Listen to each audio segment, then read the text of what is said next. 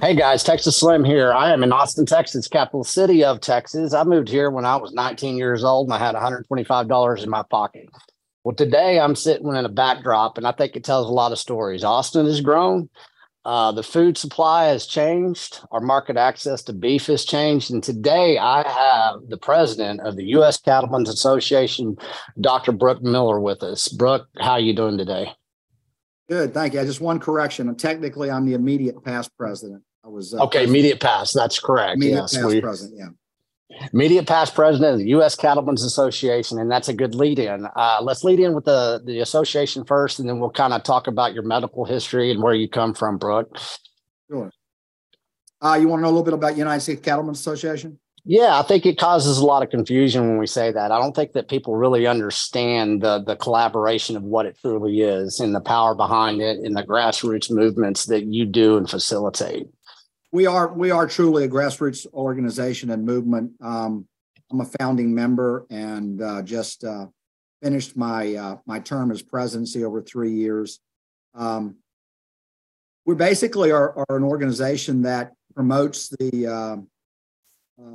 promotes anything that's important to grassroots cattle ranchers, cattle feeders, backgrounders, cow-calf guys, because as you know, this world has become dominated by big multinational packers who basically have a monopoly over our industry. And our organization, we have a presence in Washington, D.C., and we basically are trying to work for cattle ranchers on a day-by-day basis all over this country. And whatever issue is important to the cattle rancher is important to us. And truly, we're our grassroots organization because our members vote on all of our policy. And it's not the president or the executive team or the board telling ranchers what they ought to be thinking and saying and wanting. It's us listening to the ranchers and the people that we represent. We're a national organization. Yeah, and that's some really good clarity. And we're going to come back to that as we get into our dialogue here. Brooke, I want you to kind of explain, you have some history in this. You're multi-generational as far as ranching is concerned. You chose to go into medical. You end up, living close to the Shenandoah Valley, the Shenandoah National Park. Your ranch is out there in Virginia, outside of Washington, Virginia. Give us a little back history of your family, of who you are, and kind of your why of what you're doing and why you're doing it, and the what and the how, really. Okay. Yeah. No, thank you. I'm a eighth generation Virginian. Live right here on this ranch or live in this area in Rappahannock County, Virginia. It's right at the base of the Blue Ridge Mountains, one of the most beautiful places on the face of the earth. Third generation cattle rancher, and unfortunately, I'm a dying breed. And I remember, you probably heard me talk about this before, Slim, but just for our viewers, I've been a cattleman since I was knee-high to a grasshopper. I mean, I've loved animals and livestock, but loved cattle, and it bonded with me with my father. And we used to spend a lot of summer evenings and even evenings the rest of the year, but summer were the longest days. We'd spend a lot of summer evenings walking through the pasture, looking at cattle, checking cattle, and talking. And I was a little boy, and finally one day my dad asked me, he said, "Son, what do you want to do when you grow up?" And I said, "Dad, I want to be a cattle rancher. I want to raise cattle and ranch." And he looked at me in all seriousness and he said, "Well, you better find another good job." And that really hit me. And today it continues to hit me because I have 4 children, and none of them are going to be able to continue with what I do unless they have a really sizable outside income. Because unfortunately, while the cattle industry is not subsidized by the government, it is subsidized by outside money. And I know a lot of really good ranchers that work their butts off, are really smart, and unfortunately, they're not getting paid for their product, as neither are most cattle ranchers. And I've just pretty much taken it on as one of my life's missions to try to rectify that situation. It's not right. It's harmful in multiple ways to our country. It's basically raping rural America of wealth and economic value. It's harming our nation's citizens and their health. I took my father's recommendation, and I went on to become a physician, which I now have 2 full-time jobs. I'm a family physician here in Washington, Virginia, and full-time cattle rancher. And I see on a day-by-day basis how the big food industrial complex has completely changed the narrative into what is healthy. They can take highly processed foods that are basically waste products, throw a little of this in them, a little of that in them, and none of it which is healthy, and it's destroying the health of America. I was a young teenager in 1978, about the same age as you, and I heard a statistic the other day, and it's certainly true. The average woman today outweighs the average man from 1978, and it's because of the obesity and health crisis that we see on a daily basis. I have to try to re-educate people about the health and well-being of beef and whole natural foods, and how to try to get away from processed crap. So those are 2 of my main passions is health and wellness, and restoring the viability of cattle ranching for this country, because I truly believe that, as you know, more and more cattle ranchers are getting old and retiring, and there's nobody to replace them. And there will be a critical mass time where we will be completely dependent upon foreign countries and these foreign multinational packers that really don't care about this country. They care about one thing, and that's their profits. And that's a national security crisis as far as I'm concerned. So I've sort of taken that as one of my life's missions. I tell my wife and my children all the time that everybody needs a purpose in life, and that's one of my purposes in life. So that's why I'm so adamant about this, and so I work so hard at it.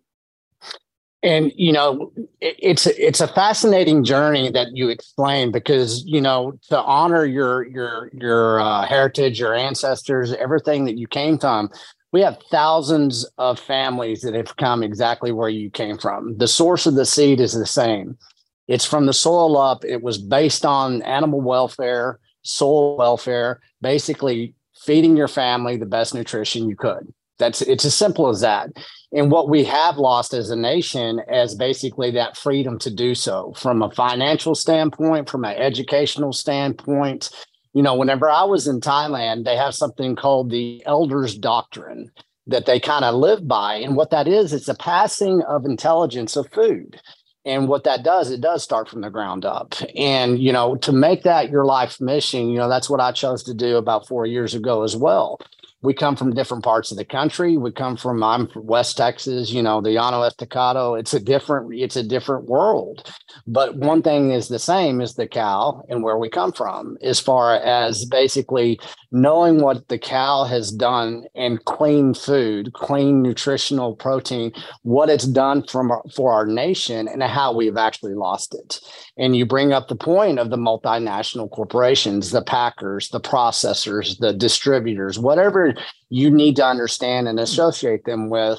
We have lost basically market access to our nutrition and to the empowerment and basically the ability for the independent sovereign rancher to be able to facilitate what our grandparents did in a way that they did it. And that's because we now have very few people processing our food. I think it's 80% of multinational companies are now processing 80% of our food.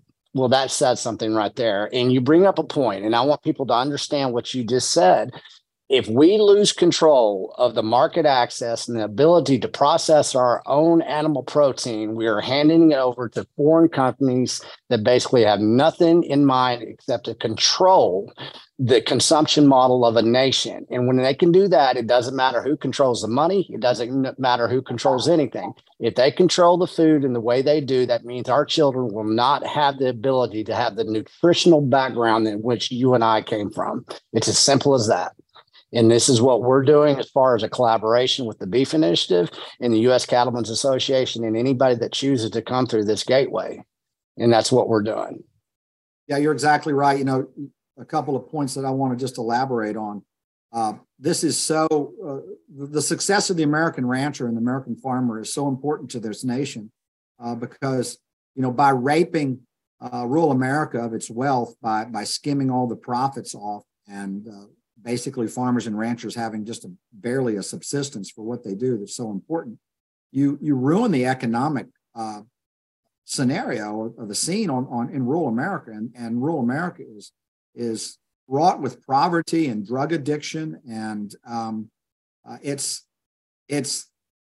just harmful. It's really sad what this lack of true free market capitalism in our nation's breadbasket through the West and Midwest and rural Virginia and Texas has done to those economies and to the people there. And, that's one thing. And then the health thing is another thing. But the other thing is I live in Virginia. I live about 70 miles southwest of Washington, D.C.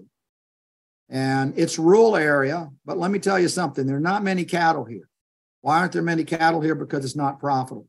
You drive down in this area of the world, we have something called land use taxation, where in order to promote and prevent everything from being developed and growing houses, we have something called land use taxation.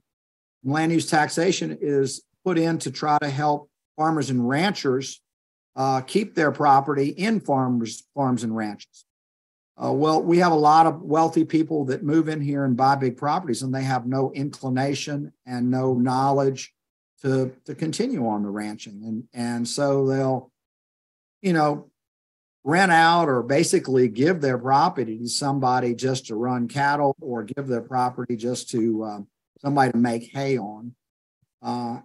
And you see a lot of these properties, they're being mismanaged. You look at a property that's owned and run by a cattle rancher and look at the health of the grass and the environment and the soils. And then you go by a property that is not in agriculture, and it is just starkly different on the quality of the grasses and the abundance of the grasses and the diversification of the grasses on those properties.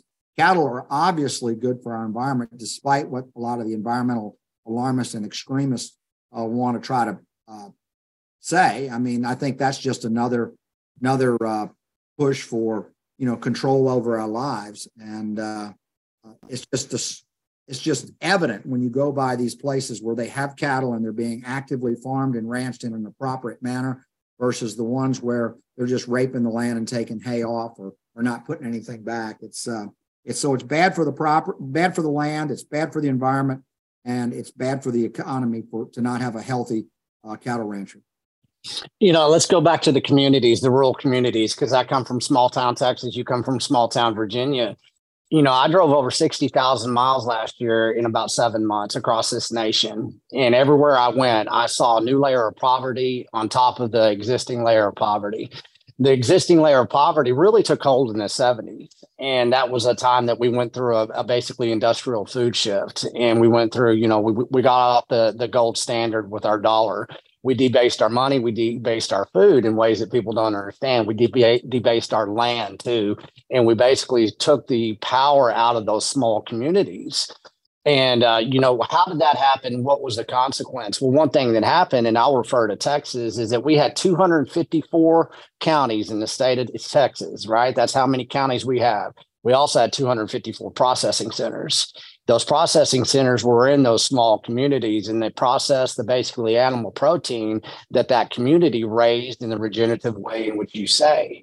And they had many different protocols, with beef back then. Everybody does. We have different genetics. We have different inputs. We have all kinds of different things. You can't really compare and contrast. What you do is you collaborate. And that's what our grandfathers and ancestors did. They collaborated on how to use the land tools, the cattle themselves, to better the land so you could have another year of basically sustainability of your food, of your animals, your family, and the soil. And that is something that has been taken out of our basically mindset and intelligence base within our academic institutions, within the lives of our children, because they're not in rural America anymore. Everybody fled to the cities starting in the 80s.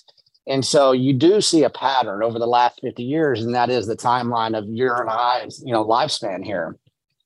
That's how we can reflect on this. This is how we can understand where we came from, the issues at hand, and where we want to take this. And it becomes daunting to a lot of people. And, I always basically, how I created the Beef Initiative, I went up to Justin Trammell in Canyon, Texas, where I grew up, and I went and shook his hand. And we had a conversation, and I built a relationship with him. And, whenever people kind of understand this type of food intelligence and lack thereof and what has happened to this nation, they don't know where to start. They really don't. It's like, what can I do as the individual? And, that's as simple as I can do it, is establish a relationship with somebody in your community that is basically out there still working to feed you. And it's the biggest, basically, asset that you can create in your community. That's my perspective. And for you, where you are in Virginia, I think that you have the same thing. And I mean, that's why we're going to have the Ginger Hills Beef Initiative Summit there on your ranch, so people can come and shake some hands. So what are your thoughts on basically whenever you're trying to educate people and you want them to know what is the best place for somebody really to take hold and change their lifestyle, change their consumer demand to those ranchers, producers that are trying to feed us? Not sure exactly what you want me to comment on there. Hope straighten me out if I'm heading in the wrong direction. No problem. First of all, try to educate yourself as far as a nutritional basis. We're fed propaganda every day. The big corporations have tremendous amount of money and spend millions and millions of dollars for promotion. And I have people that come in to see me all the time that say, "Oh yeah, I eat healthy," and then I ask them what they eat, and I have to explain to them that no, that's Cheerios are not healthy. They're not heart healthy. Yeah, they're not heart healthy. So that's the first thing.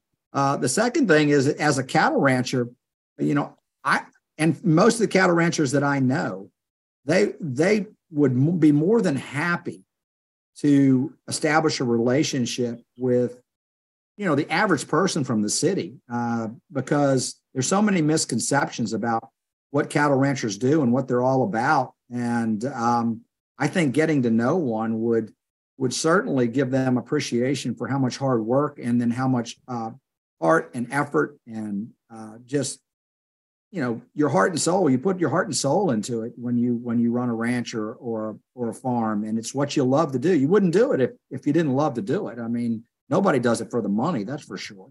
And I think it would give each other a better understanding of one another. Like, we are raising this food regeneratively, and it is healthy, and we're not tainting it with these growth hormones and these antibiotics and this and that. And so I think just opening up, just shaking a hand and opening up a dialogue will help both sides, the consumer and the producer, better understand one another and what they want. I think consumers, they need to educate themselves about what's going on in the world today and how they're being fooled with labels that are mislabeled and fooled with advertising. One of my pet peeves is that when I go to the grocery store, which is very, very seldom, but you walk in there and you see these big signs and it says low fat. It's like, oh, this is healthy. I'm going to go get it because it's low fat. Well, that's code for high sugar.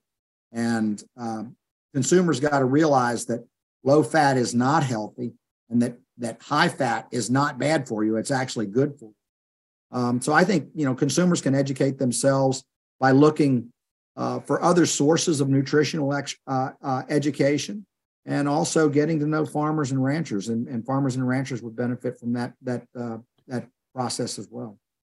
You bring up a good point. In the Beef Initiative is about education. You're about education as far as from the medical and the ranching side of the coin. One thing that I've met and that I've discovered meeting all the ranchers that have come through the Beef Initiative is that I asked them, and every one of them, almost to the T, they always say, well, I'm an educator first. I love to educate people. I love to educate about why I do what I do and how I do it, because it's it's proof of work. It's saying, hey, this is what I find valuable in my life, and I want you to understand, everything that's involved with what I do, even though it's hard. And most ranchers second guess themselves every day, saying, why am I doing this? I was talking with Cole Bolton the other day with Hometown Meats and KNC Cattle down in Luling, and we were on the phone with each other, and he was delivering some product to basically a local resident. He goes, hey, hold on a second, Slim. And he put his phone in his pocket. And this the customer, shook his hand. Cole and them had a conversation, but the customer said, I just want you, he found out that I was on the phone with Cole at the same time. And he goes, I just want both of y'all to know that y'all are doing God's work. This is amazing what you guys are doing, because I'm feeding my family now. I didn't know I had this opportunity or this access to be able to have access to this type of beef, to this type of nutrition. And that's what I really want everybody to understand, is that you can build a relationship, you can get educated, and it really does start with shaking a man's or woman's hand that is in the ranching industry across this nation. It's definitely something that is achievable by all. And that's why I really encourage everybody to kind of point your compass in the direction in what the Beef Initiative is doing, what the U.S. Cattlemen's Associations are doing. This collaboration that's going on is actually something that's going to gain momentum, and it has, because you and I met each other a little over 6-7 months ago, and here we are. We're going to have a summit at your ranch.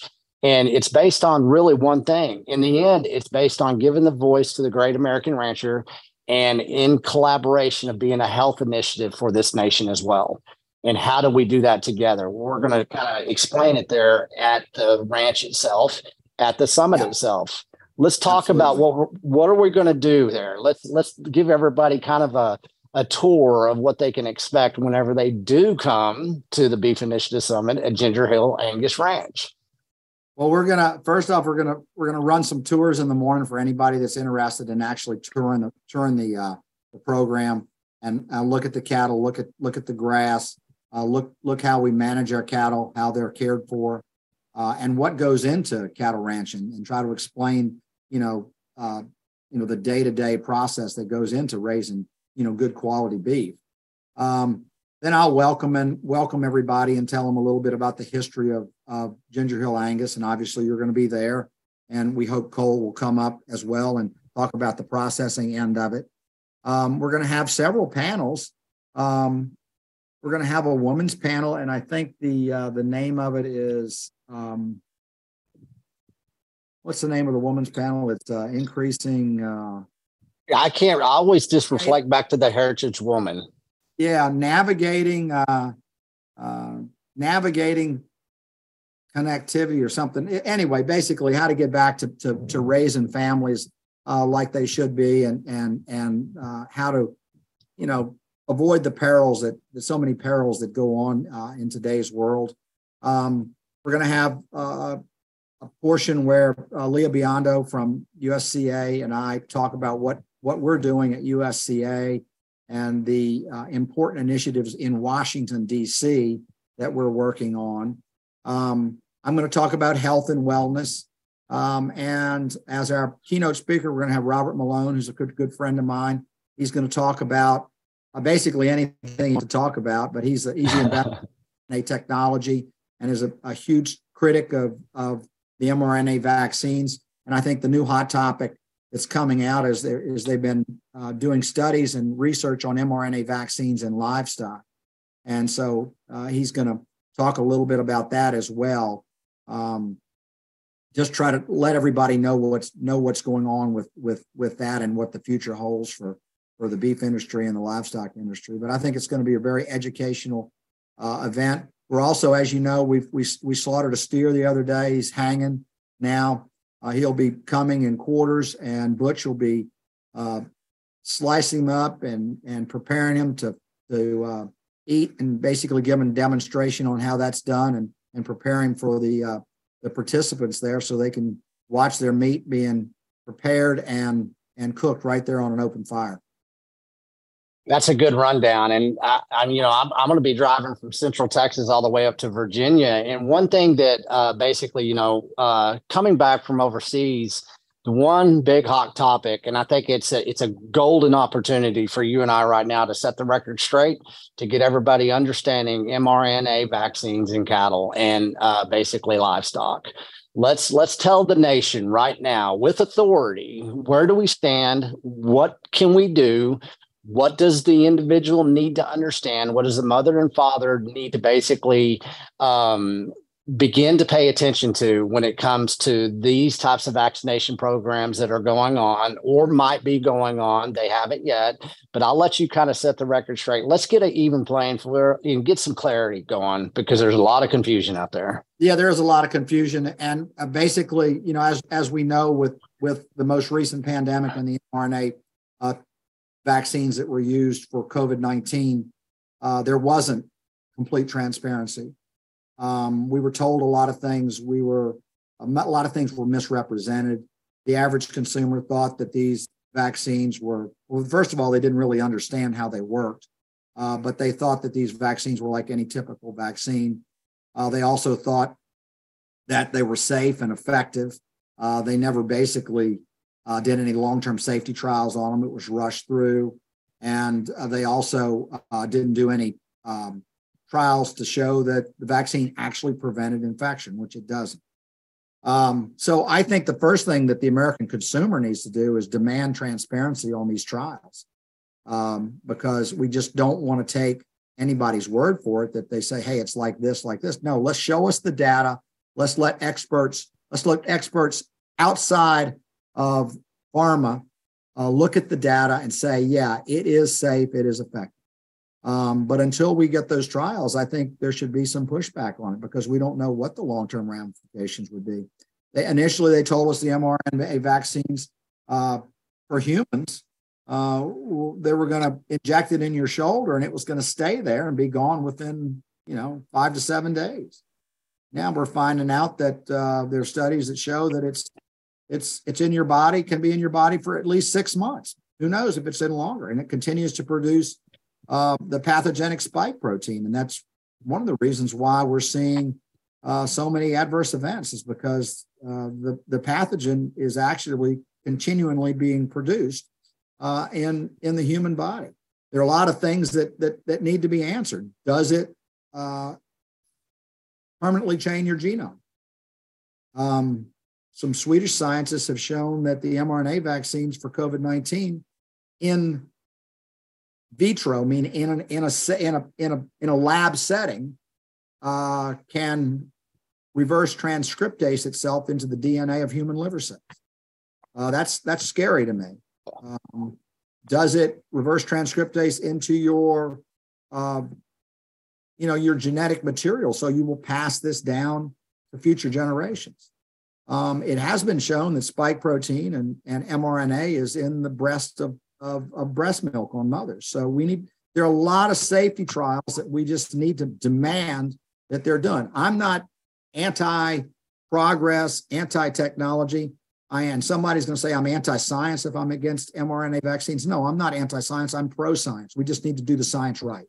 And the consuming public needs to demand this, and they need to educate themselves on this, and not just take everything as, a slick paper advertising. I mean, I'm a doctor, and pharmaceutical reps come in all the time, and they show you these slick paper, ads with all these, figures, but we want to know how you got to that. How did you get to that point? So that's my biggest concern is to make sure that there are long-term safety trials, good, accurate long-term safety trials. All the data is completely transparent, and that the vaccine does what it's supposed to do and is as safe as what they say it is.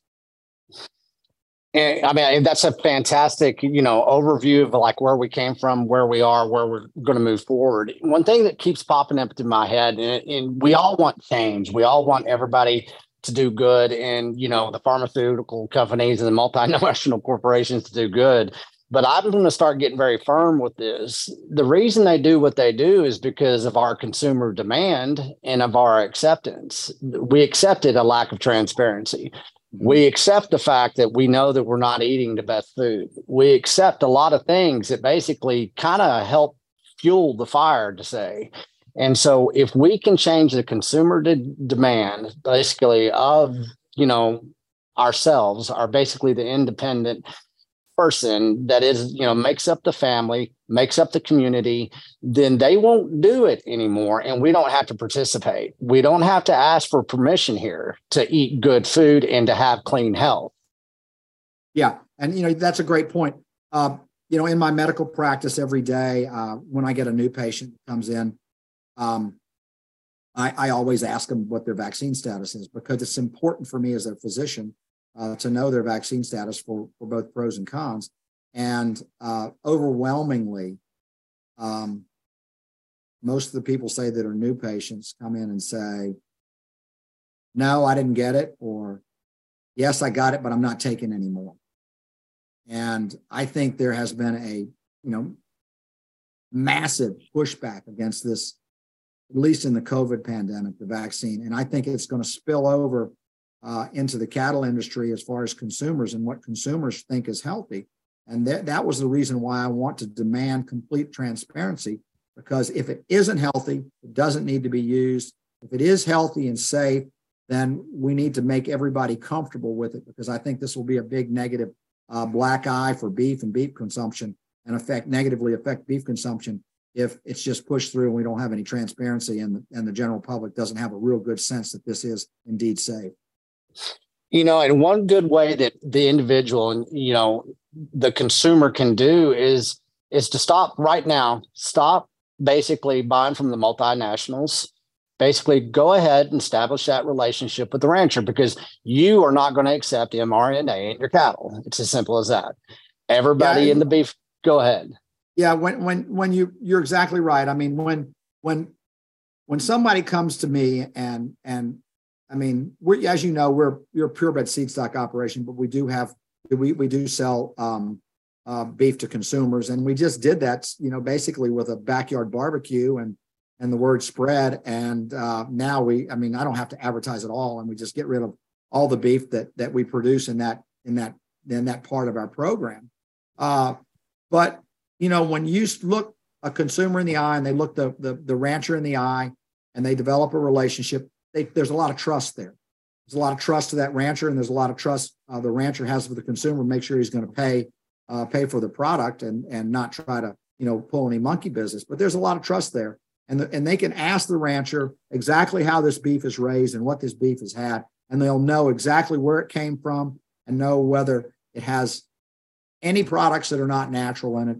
All they got to do is ask and develop that relationship. So that's a huge point. And I'm finding that more and more people want to know where their beef comes from. They get a superior product when they buy it directly from the rancher. And I think if I didn't raise cattle, I would definitely, I know a lot of ranchers, I would definitely buy my beef locally and not buy it from the big multinationals. It's a no-brainer. And, I always say it's so simple, it's complicated. We're kind of that far removed, from the lifestyle, from Western heritage, from, the cattle rancher itself, from food itself. And I tell people, I said, your life improves when you go out there and establish a relationship with a person that's trying to feed you. And it comes with obligation. And that obligation comes with a form of trust that I think this nation is yearning for. We want that transparency. We want that authenticity of relationship and of food. And it's the best, basically, roadmap that you can take as far as a family, as a parent, as an individual to, change your lifestyle, change your behavior a little bit, and you understand the true value that goes along with establishing that relationship that does lead to a form of trust that, my life is better because I've met you, Brooke. And that's something that people need to understand. This Likewise. Is not about, thank you. And this is not about being a consumer. This is about exchanging value for value. This is about establishing relationship with somebody you want to send Christmas cards to. every year. It's an obligation that our grandparents had. It's a form of building community in this digital world in which we live in. We know for a fact that not everybody's going to be able to leave Manhattan or Boston or whatever major metropolitan area and go shake a rancher's hand. But through platforms and grassroots movements such as the U.S. Cattlemen's Association and the Beef Initiative, you can either physically go in there and basically drive down the turnpike or whatever you need to do to go shake a rancher's hand, or you can come through and digitally shake a rancher's hand and make that connection. And wherever the entry point is, this is what we are doing collectively together. And that's why we have these events. It's for the education, to bring clarity to the confusion that's going on, the corruption of information, the information war that we're living in, the censorship that Robert Malone had to go through during the last 3 years, the censorship of basically anybody understanding what's going on in the beef industry, because that is controlled by the multinational processing centers. The amount of money that they have behind the force in which they have become is daunting. Well, how do you get out of this?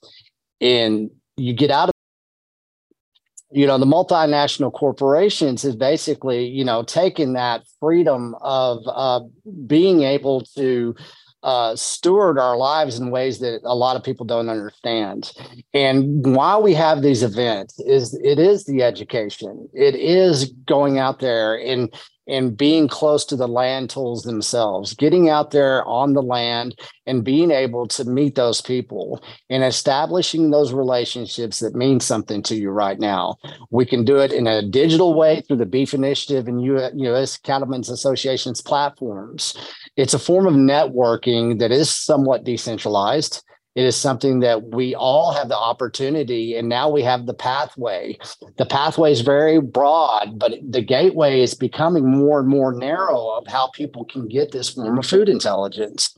And, I encourage everybody to basically, I talk about a consumption model. Your audio, your video, and your food consumption model are correlated in ways that I think a lot of people don't understand. And if you can change your consumption model, it leads into a health initiative.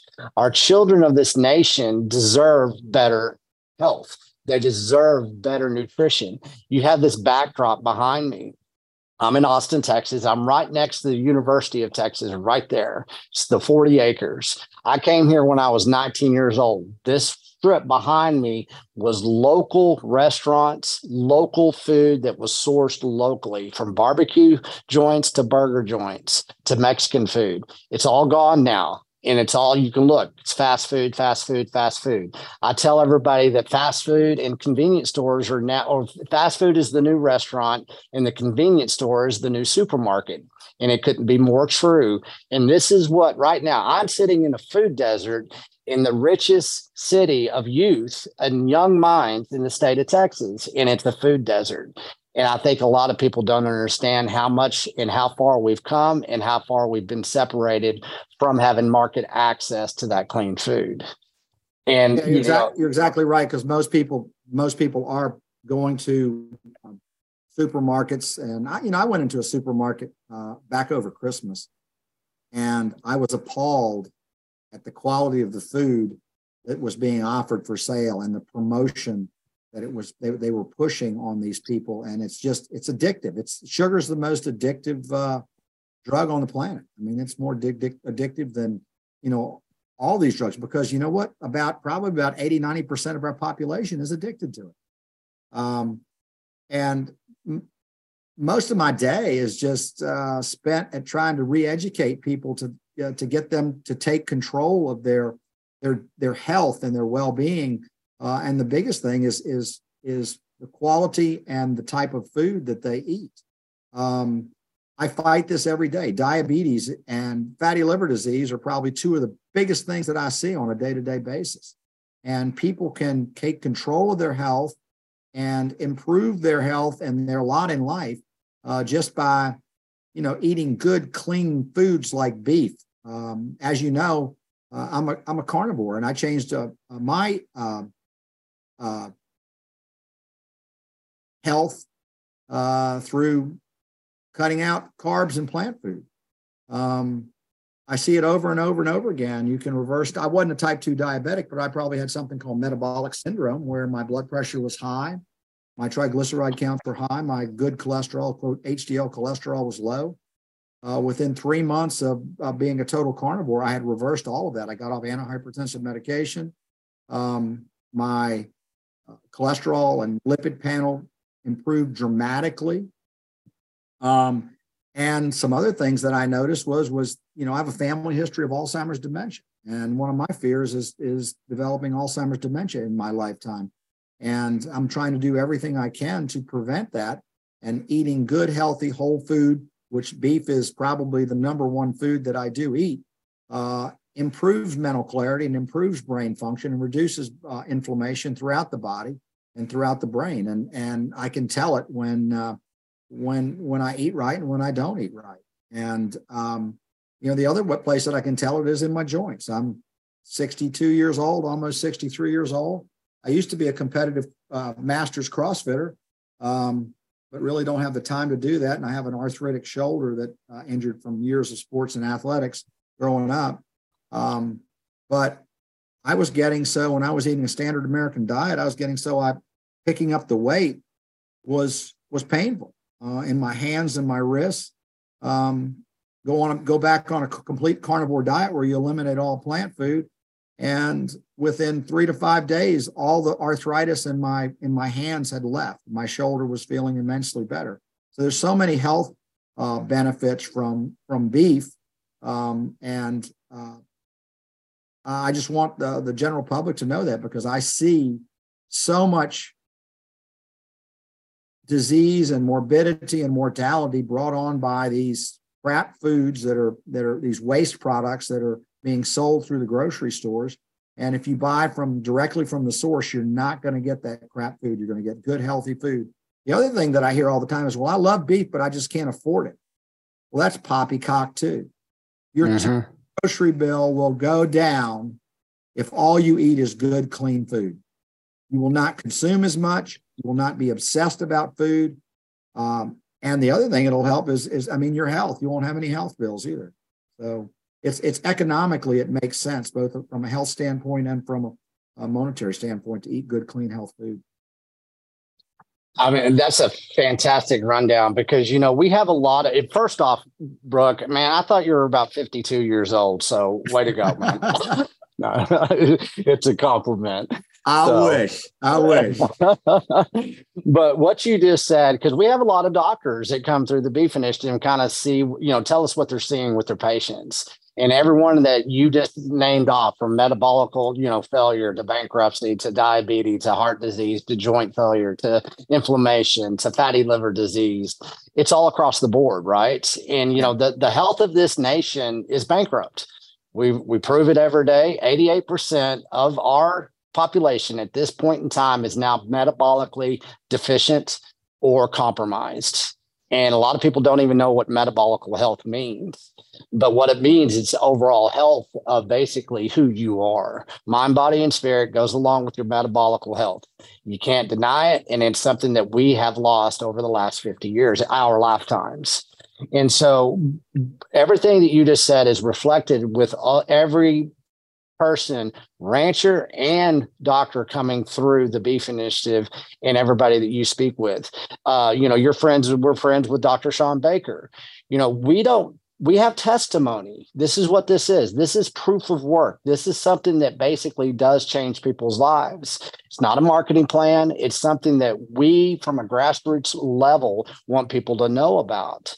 And the amount of basically idealism that's thrown into the marketing plans to our youth, to our children, to the women of this nation, you know, whenever you can get a society to nutritionally starve themselves willingly based on these idealistic labeling and marketing plans, you know, you don't have to do much else, because their health will fail and they will be compliant, and they'll basically need you. And it's a form of codependency that really is getting scary. And what we have to do is, we, the individuals, have to start taking action. We have to listen to the people that are living it And you're one of those. I mean, very few people out there right now in the United States of America is both a rancher and a doctor. So you really cannot argue with the proof of work and what you see on a daily basis and how it correlates. And I told everybody about the beef initiative from the beginning.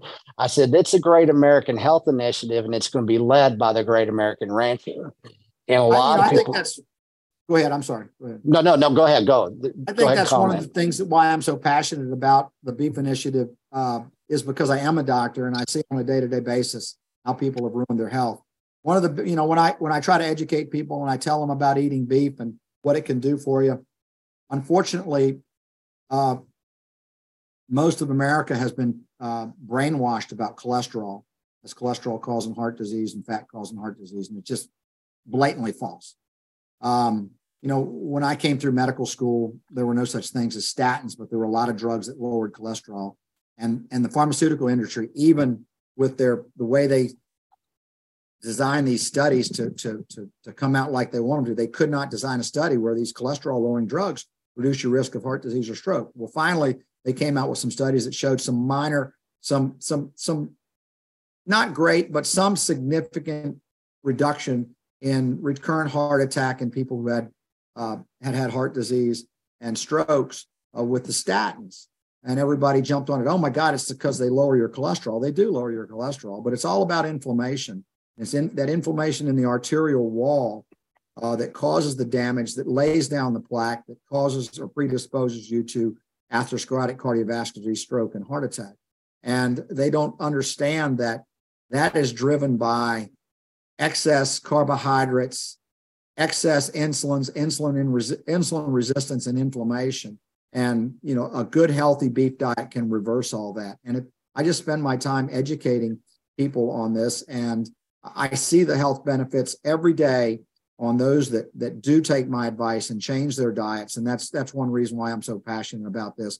Because if we lose the American rancher, we're going to lose our source of healthy food too in this country. And it's really going to be disastrous for this country on multiple levels. And as you know, the big food industry and big pharma, they're pretty much in collaboration. I mean, big food on sugar and processed food and seed oils.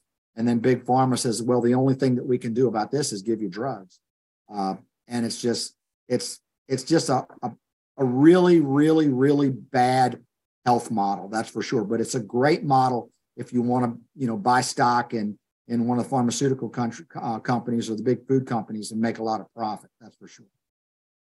Well, that profit's getting less and less. Our money's, we have hyperinflation. The dollar's getting devalued as we speak in a lot of different ways. And one thing that you can do is, I always say, get back to the source of the seed of where we came from. And people are yearning for a lifestyle change. They are yearning for some education that does come from, transparency and authenticity.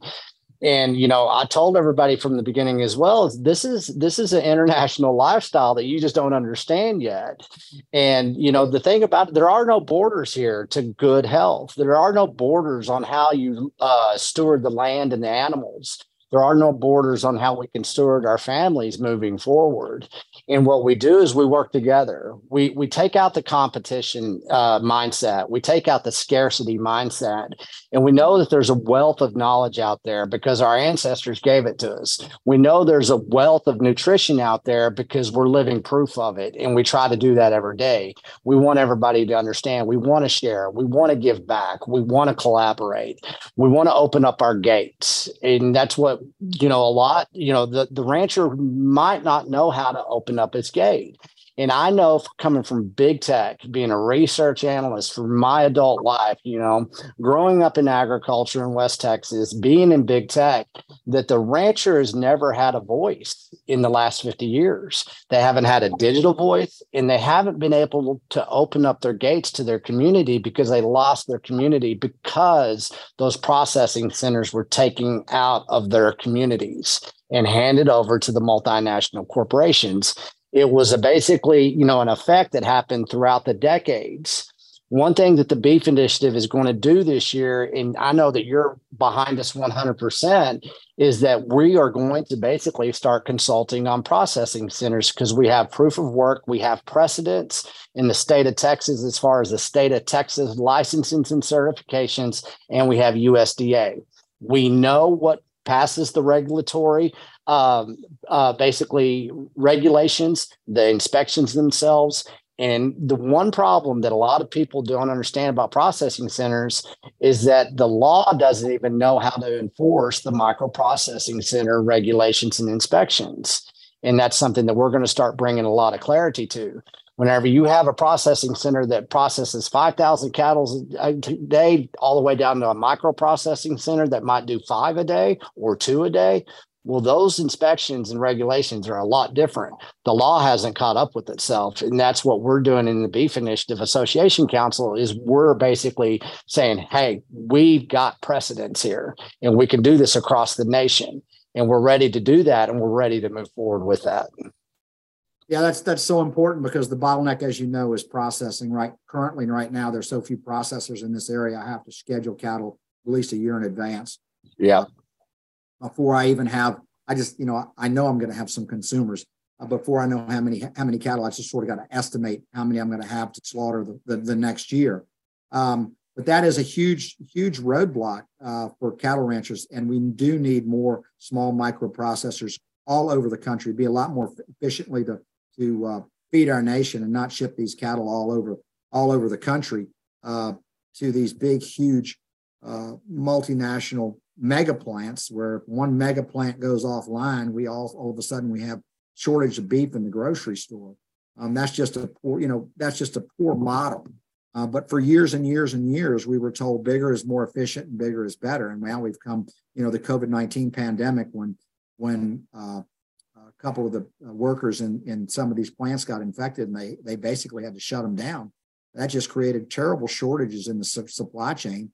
And what we saw was not only shortages in the supply chain, but we saw the multinationals basically taking advantage of that and jacking up prices in the grocery store to astronomical amounts, and then also reducing producers' prices because they said, "Oh, we don't have any capacity to kill your cattle. We can't pay you X, but we can pay you X minus Y."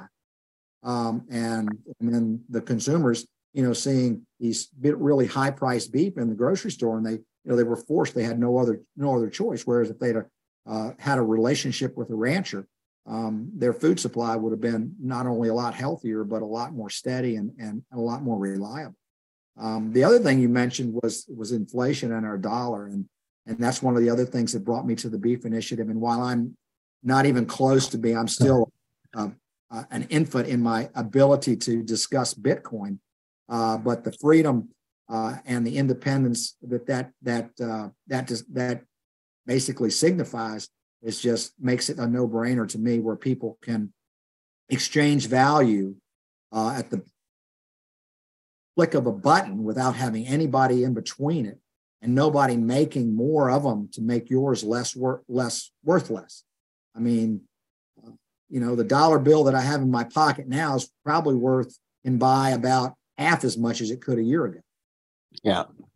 Especially when you take into account the interest rates and inflation that they're putting on it. It's so this Beef Initiative is about freedom, sound monetary policy, health, regenerative agriculture, and ensuring our nation's food supply. It really is. And, I want everybody to, that's a good point to bring up right now, since you kind of mentioned, Bitcoin, the Beef Initiative, the why behind it all. The Beef Initiative is always for the voice of the American rancher and producer. One thing that they rely on is good monetary means. And whenever I saw Bitcoin and what it did, it's a peer-to-peer transaction. And what it is nobody can control that peer-to-peer transaction. It's legal. It is basically, Bitcoin is looked at as property. The ranchers that spend a little time to start educating on Bitcoin, they get it.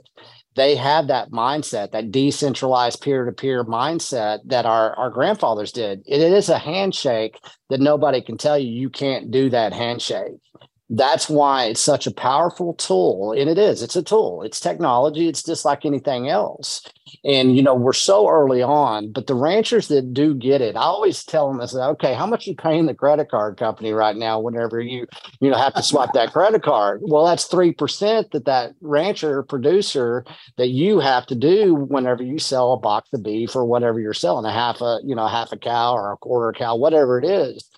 Well, hey, rancher producer, why don't you eliminate that 3%? Just save it in Bitcoin, and you can continue doing your business where you're saving money now instead of giving it to the credit card companies.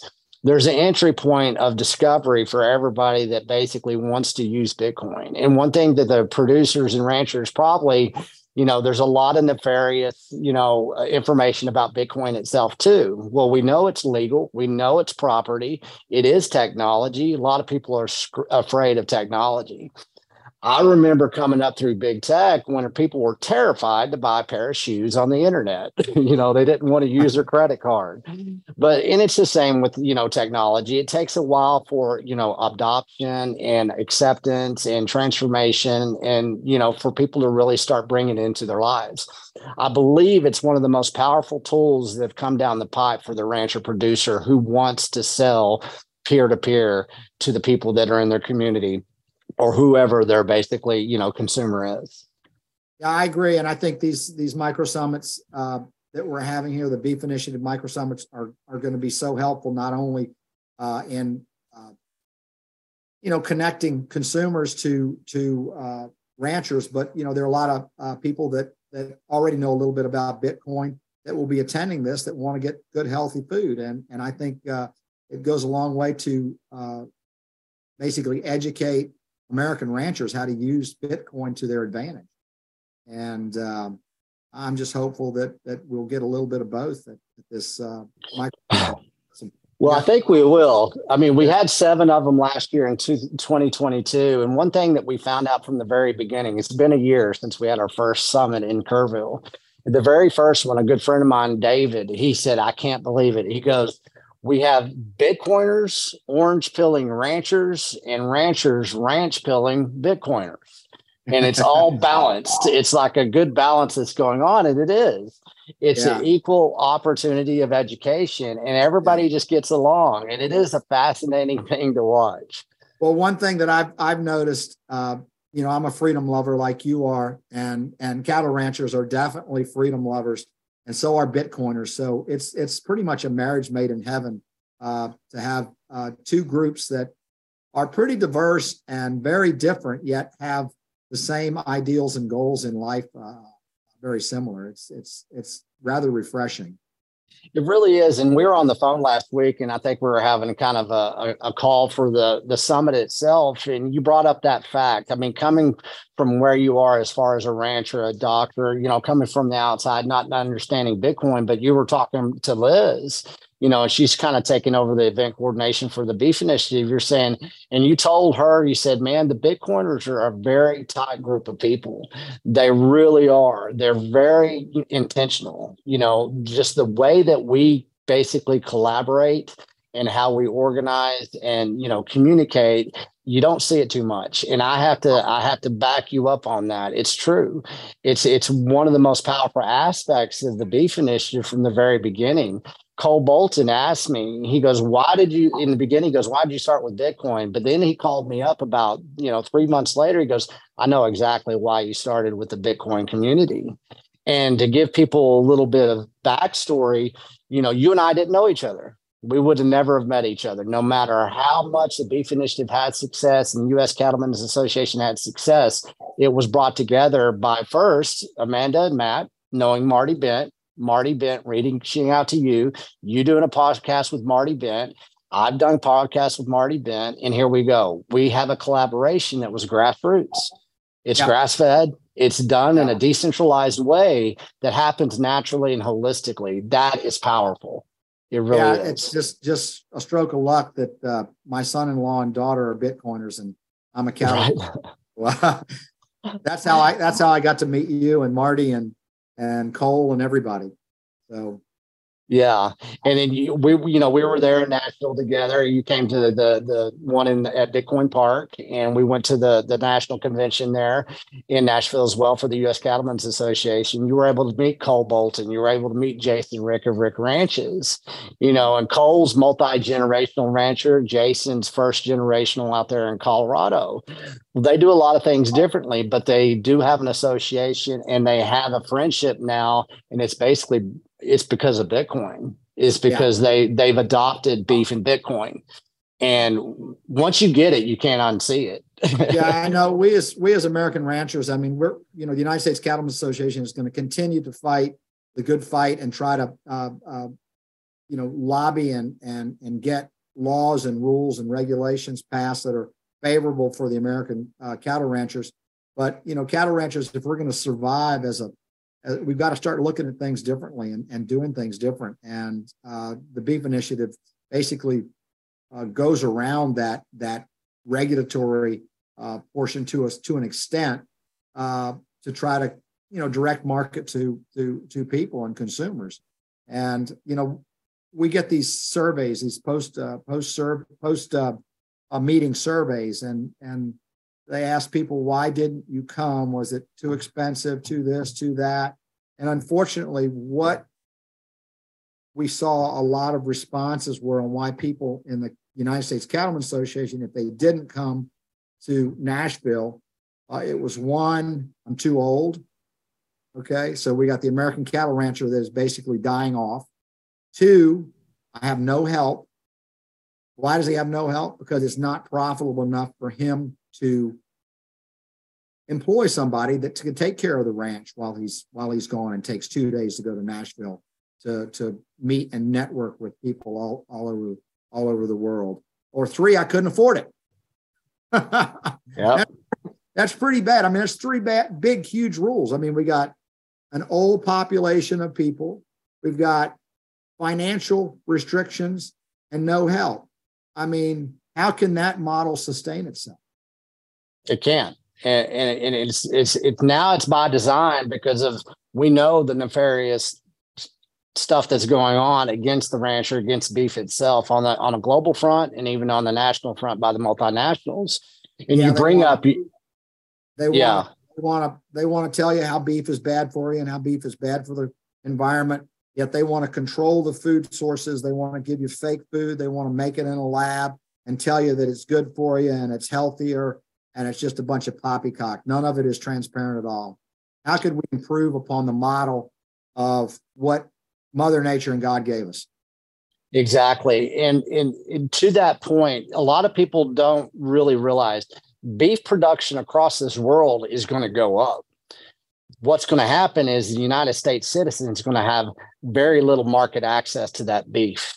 And that is being done by the multinational corporations, because they're selling our resources to the highest bidders on the global market. That is the plan. And it's not that cows are going away. There's more cows than ever, and they're going to be even more cows. But you're just not going to have market. They're going to force slave labor and child labor in Brazil to grow our food. Well, and that's something that a lot of people, I call it the Brazilian cattle drive. They don't understand who created the basically Brazilian beef industry and where that came from. That's a whole podcast within itself. But, one of the multinational processing centers is out of Brazil. And they would love the multinational processing center that's in Brazil would love nothing more for you to eat Brazilian beef, and for our beef that is grown either in Virginia or Texas or anywhere else across the United States, for you not to have market access, and it's sold to another foreign company, basically, or country that basically will pay more, and then you would get to eat the slop. Basically, that's all it is, the dog food. And that's where we're going. And a lot of people already are doing that, and they don't even know it, because they don't even know the country of origin of their beef. Once again, the lack of really stern labeling laws when it comes to animal proteins, and the way that they've corrupted the system is daunting. And that's what a lot of people don't understand right there. Yeah, they want you to eat slop. They want you to eat something that Bill Gates manufactured, like the Impossible Burger. They call it the Impossible Burger probably because it's impossible to eat. Exactly. It really is. But you know what? I saw a video of old Bill Gates, and he was up there, and I just, I don't like the guy anyways. He's just Isn't he something a picture else. Of health? And he is a picture of hell. That guy telling me how to eat and how to live. But he said, and you can go out there and you probably find it. He goes, "Hey, we've got the texture down. We know what we're doing." Because we don't have the taste down, but we're almost there. Yeah. And they do. And you look at a company like Royal DSM out of the Netherlands. What do? Well, they've hijacked our taste buds in ways people don't understand. And they are confident that people will consume, this basically impossible meat. And a lot of times people do. They just don't know because it's hidden within the ingredients itself. And so they convinced enough people and pull the wool over enough people's eyes to take the COVID-19 mRNA shot. I guess they can fool people into taking anything that they want them to take. Well, look behind me. All these fast food restaurants, they basically are engineered. They are engineered by food science, and food is not science. Food is biology, and that's what people have lost. They do not understand where food truly comes from. We have to learn how to eat the earth again. And how we get there is we're going out there, we're going to open up gates. And Brooke, you're going to open up your gate, and I'm honored to have met you. I'm honored that we get to go down this path together, this journey as far as the collaboration. And we want everybody to pay attention here. And we want everybody to get their butts to Virginia on April 22nd. So I tell you what, it's going to be a great time. There's no prettier place on the face of the earth than being in Virginia in mid to late April. And we have a beautiful ranch here. We have some tremendous cattle and some tremendous genetics. I want to share with the world basically what we do, our lifestyle, why we love it so much, and also impart some of hopefully my wisdom from 37 years of being a physician and seeing health and wellness and improve people's health through food and intentional behavior. It's going to be amazing. And I can't wait to take another road trip across this nation and for it to be the highlight of 2023 to kick this year off.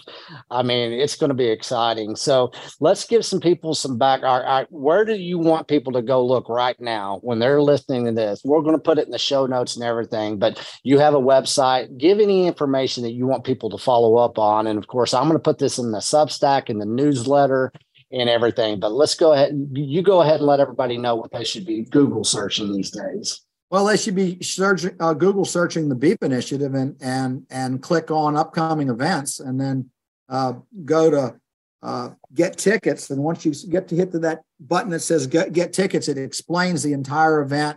Explains there's a bio from all the people that are on the panel. We have some of the greatest Bitcoiners in the world, on the face of the earth, that'll be there. That'll be educating everybody there about that. We'll have, obviously myself, a cattle rancher. We have Leah Biondo, who is in Washington, D.C. for United States Cattlemen's Association. We have my wife, Ann, who's a registered nurse and nurse practitioner. We have Robert and Jill Malone. Robert is the basically one of the world's foremost authorities on mRNA technology. He developed it. He's a huge critic of the mRNA COVID vaccines, and he's going to try to educate.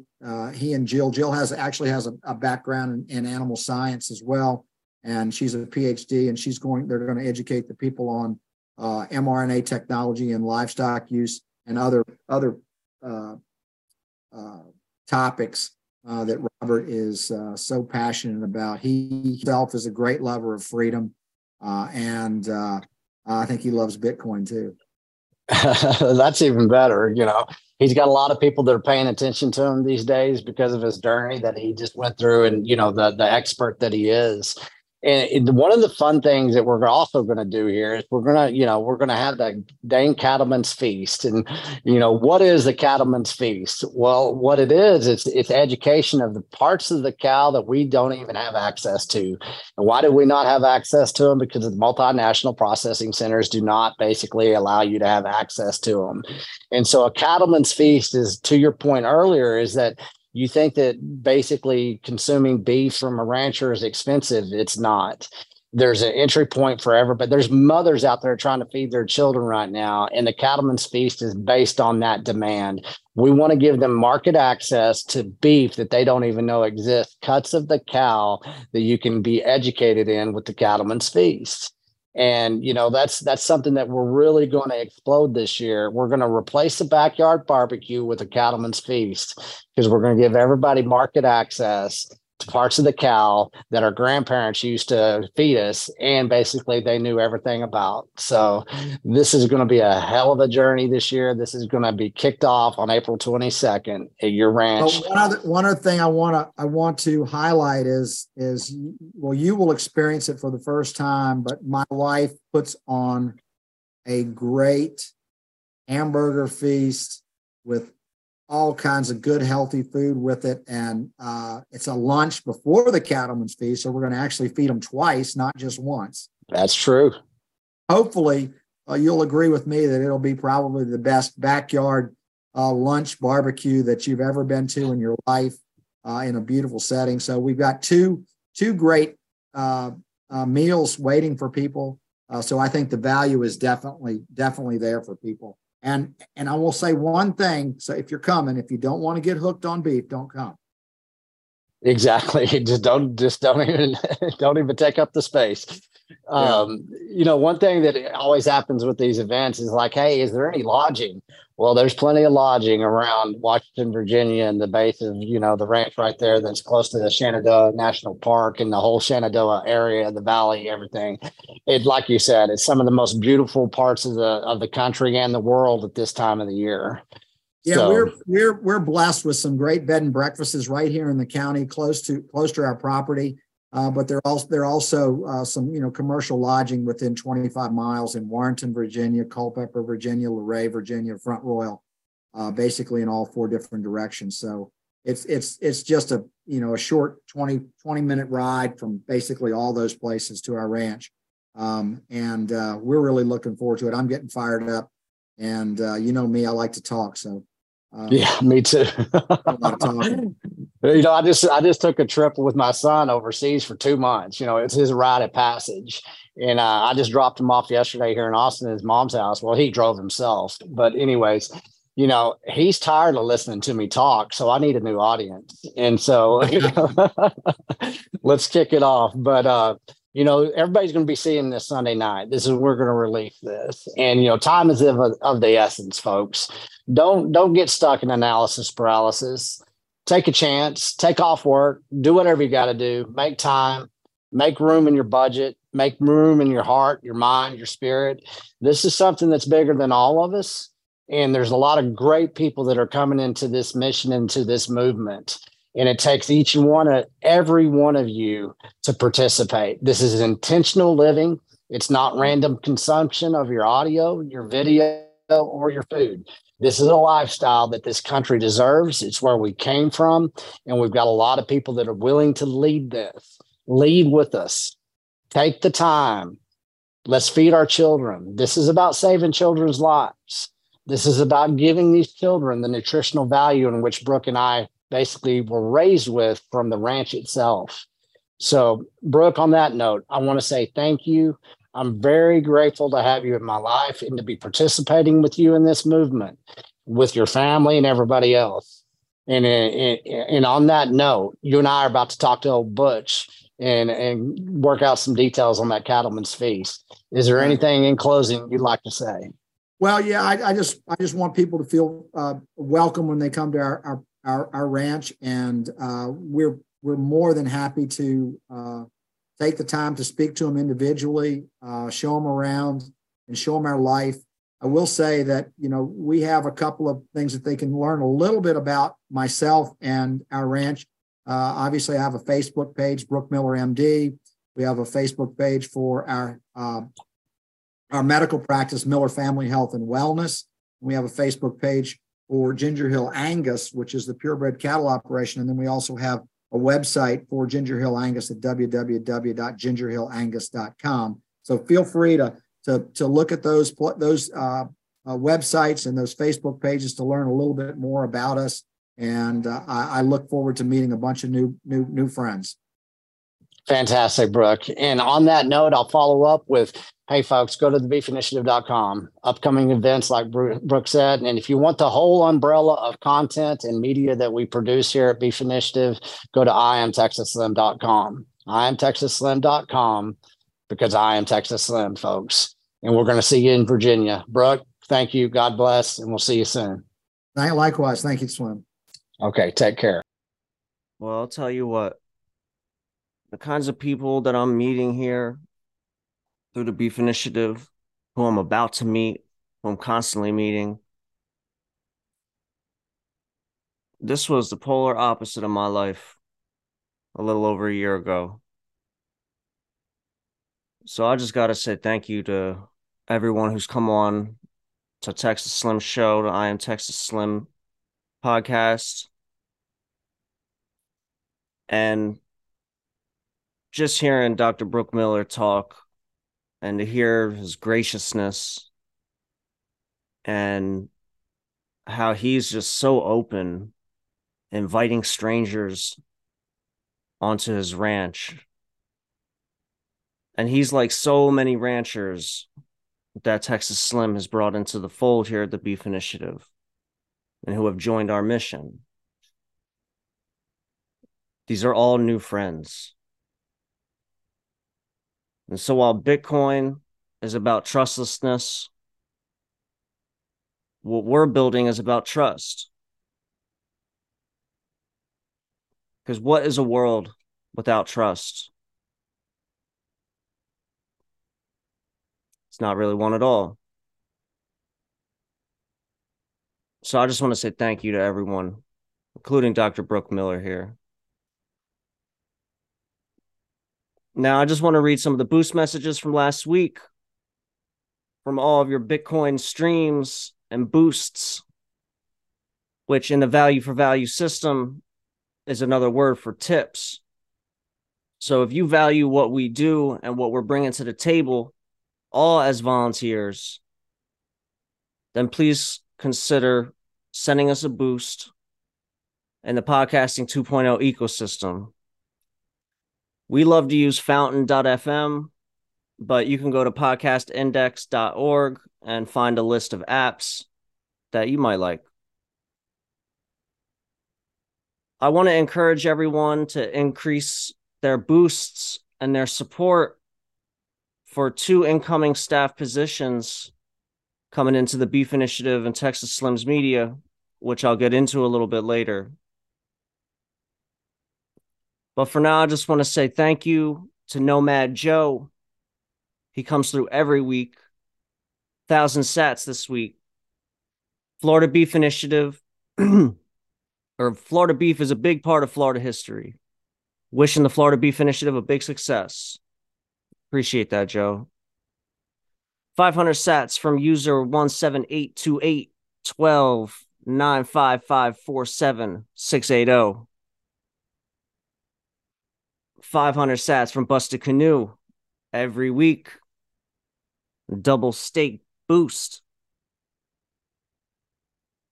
333 sats from a monkey. Love y'all. Keep on spreading the word. And 1,500 sats from Bruce R. Lang. Keep on trucking. Bruce is here also every week. I want to thank each and every one of you for always contributing and sharing value with us. This is a community, and we're creating a circular economy, and we're building this thing off of value. So just a few seconds ago, I talked about the 2 incoming staff, internships, apprenticeships that are up on the bitcoinerjobs.com website. So let me tell you a little bit about those positions. We're looking for a digital media specialist, someone with a good eye for art and design, somebody who can do graphic design, video editing, all sorts of stuff in that realm. We've got a lot of media that we're about to unfold starting May 10th. We've got the new beefinitiative.com website launched. And so what comes with that is the Texas Slims Media website. So we're going to be rolling out the documentary series, Bitcoin and the Sovereign Rancher, with Texas Slim, and we're going to film his journey. Me and him are going on the road. We're going all across the country. And so we're going to let this thing unfold, and we need some help along the way. This is a pretty high demand job. It would be helpful if you were already on your feet in some way and maybe looking to make a career change or looking to contribute some time. But one thing I will say is that we're looking for long-term relationships. This is going to be a global media company. And when you see that every single regenerative rancher needs media production, needs a digital voice, I think that you'll be able to see that this is going to be the largest media company, especially as we continue to make inroads into all walks of life. So for the digital media position, we're seeking a talented and creative interns and apprentices to help us with video editing, graphic design, branding, and all things digital media. This is a value for value position, which means you will be paid primarily with streaming income from applications such as Podcasting 2.0, with the opportunity to grow into a full-time paid position in the future. At Texas Slims Media, we are committed to building long-lasting relationships, as I said, with the right people. As an intern or apprentice, you will have the opportunity to work with a team of experts and gain an invaluable experience in a fast-paced world of the modern-day cattleman. This position is remote currently, but we don't know what's going to happen in the future. This thing is blowing up. So get on board. You may get a chance to see the world. And you're going to talk to a heck of a lot of interesting people. That I promise you. We're also looking for an internal communications specialist. Texas Slims Media, a subgroup from the Beef Initiative, is looking for an internal communications operator to support our internal communication efforts. The internal communications operator will be responsible for creating, coordinating, and distributing all internal communication materials for the Beef Initiative. This position is remote, and the successful candidate will work closely with the media and marketing team to ensure that all internal communications are on brand and aligned with our mission. Apply at bitcoinerjobs.com today. Now, on that note, I want to give a huge shout out to the people who have already come in as volunteers, as value for value operators in this Texas Slims Media. Specifically, I want to thank a couple people. I want to really, really thank Steve from Echo Bridge. This is an animation team that's done work for HBO and Netflix. And these guys, I met them through the Florida Beef Initiative. They bought beef. And now they understand that they need to lead with beef if they're going to orange pill the world. So now Steve, he's a Bitcoiner, and he's the head of Echo Bridge Animation Studio. Now he has graciously offered his studio's hands and skills and talents to help make this thing, this Texas Slims Media thing, the biggest media company in the world. We're going to scour this earth. And now we have a whole animation team behind us. I like to call it the cavalry. Part of that cavalry is the creative network. These guys have come in and have shown true passion and true insight into what is about to unfold. And that's really what it takes to hang with us. Because I'll be real, you've got to see the future. It's a lot easier than you think. Those with eyes can see. Those with ears can hear. And these guys, they've heard. So shout out to Atlas and crew at the Creative Network. And I also want to give a big shout out to Mike the Shooter, Mike the Bitcoin Shooter. This is a videographer and filmmaker. You've seen his work down at Bitcoin Beach. with Max and Stacy. And he's done a lot of excellent work. I mean, this guy's a real pro. And he's also joined the team of volunteers who are going to help us film this event and get all the behind the scenes stuff. I mean, we're going to have 3 drones flying around Ginger Hill. So this thing's going global, and this thing's bigger than anybody realizes. So if you're someone who wants to help, if you've got a serious talent, now I just named Netflix and HBO type talent. It doesn't all have to be like that, but if you've got a passion, if you can learn, if you're quick, if you've gone down the beef rabbit hole, that's a great first start. Because I know myself how my life transformed when I started eating regenerative beef. So if you're somebody whose life is transformed because of that, or who's currently going down that rabbit hole, then you've got a leg up on all the competition. I'll just let you know that. So if you've got a dream to be a designer, to be an artist, to get involved with something important, if you've got ambitions to grow into something much bigger than what you currently are, it is all possible here. I'm the executive producer of Texas Slims Media. Fix the money, fix the food. My name is June B. I'm out.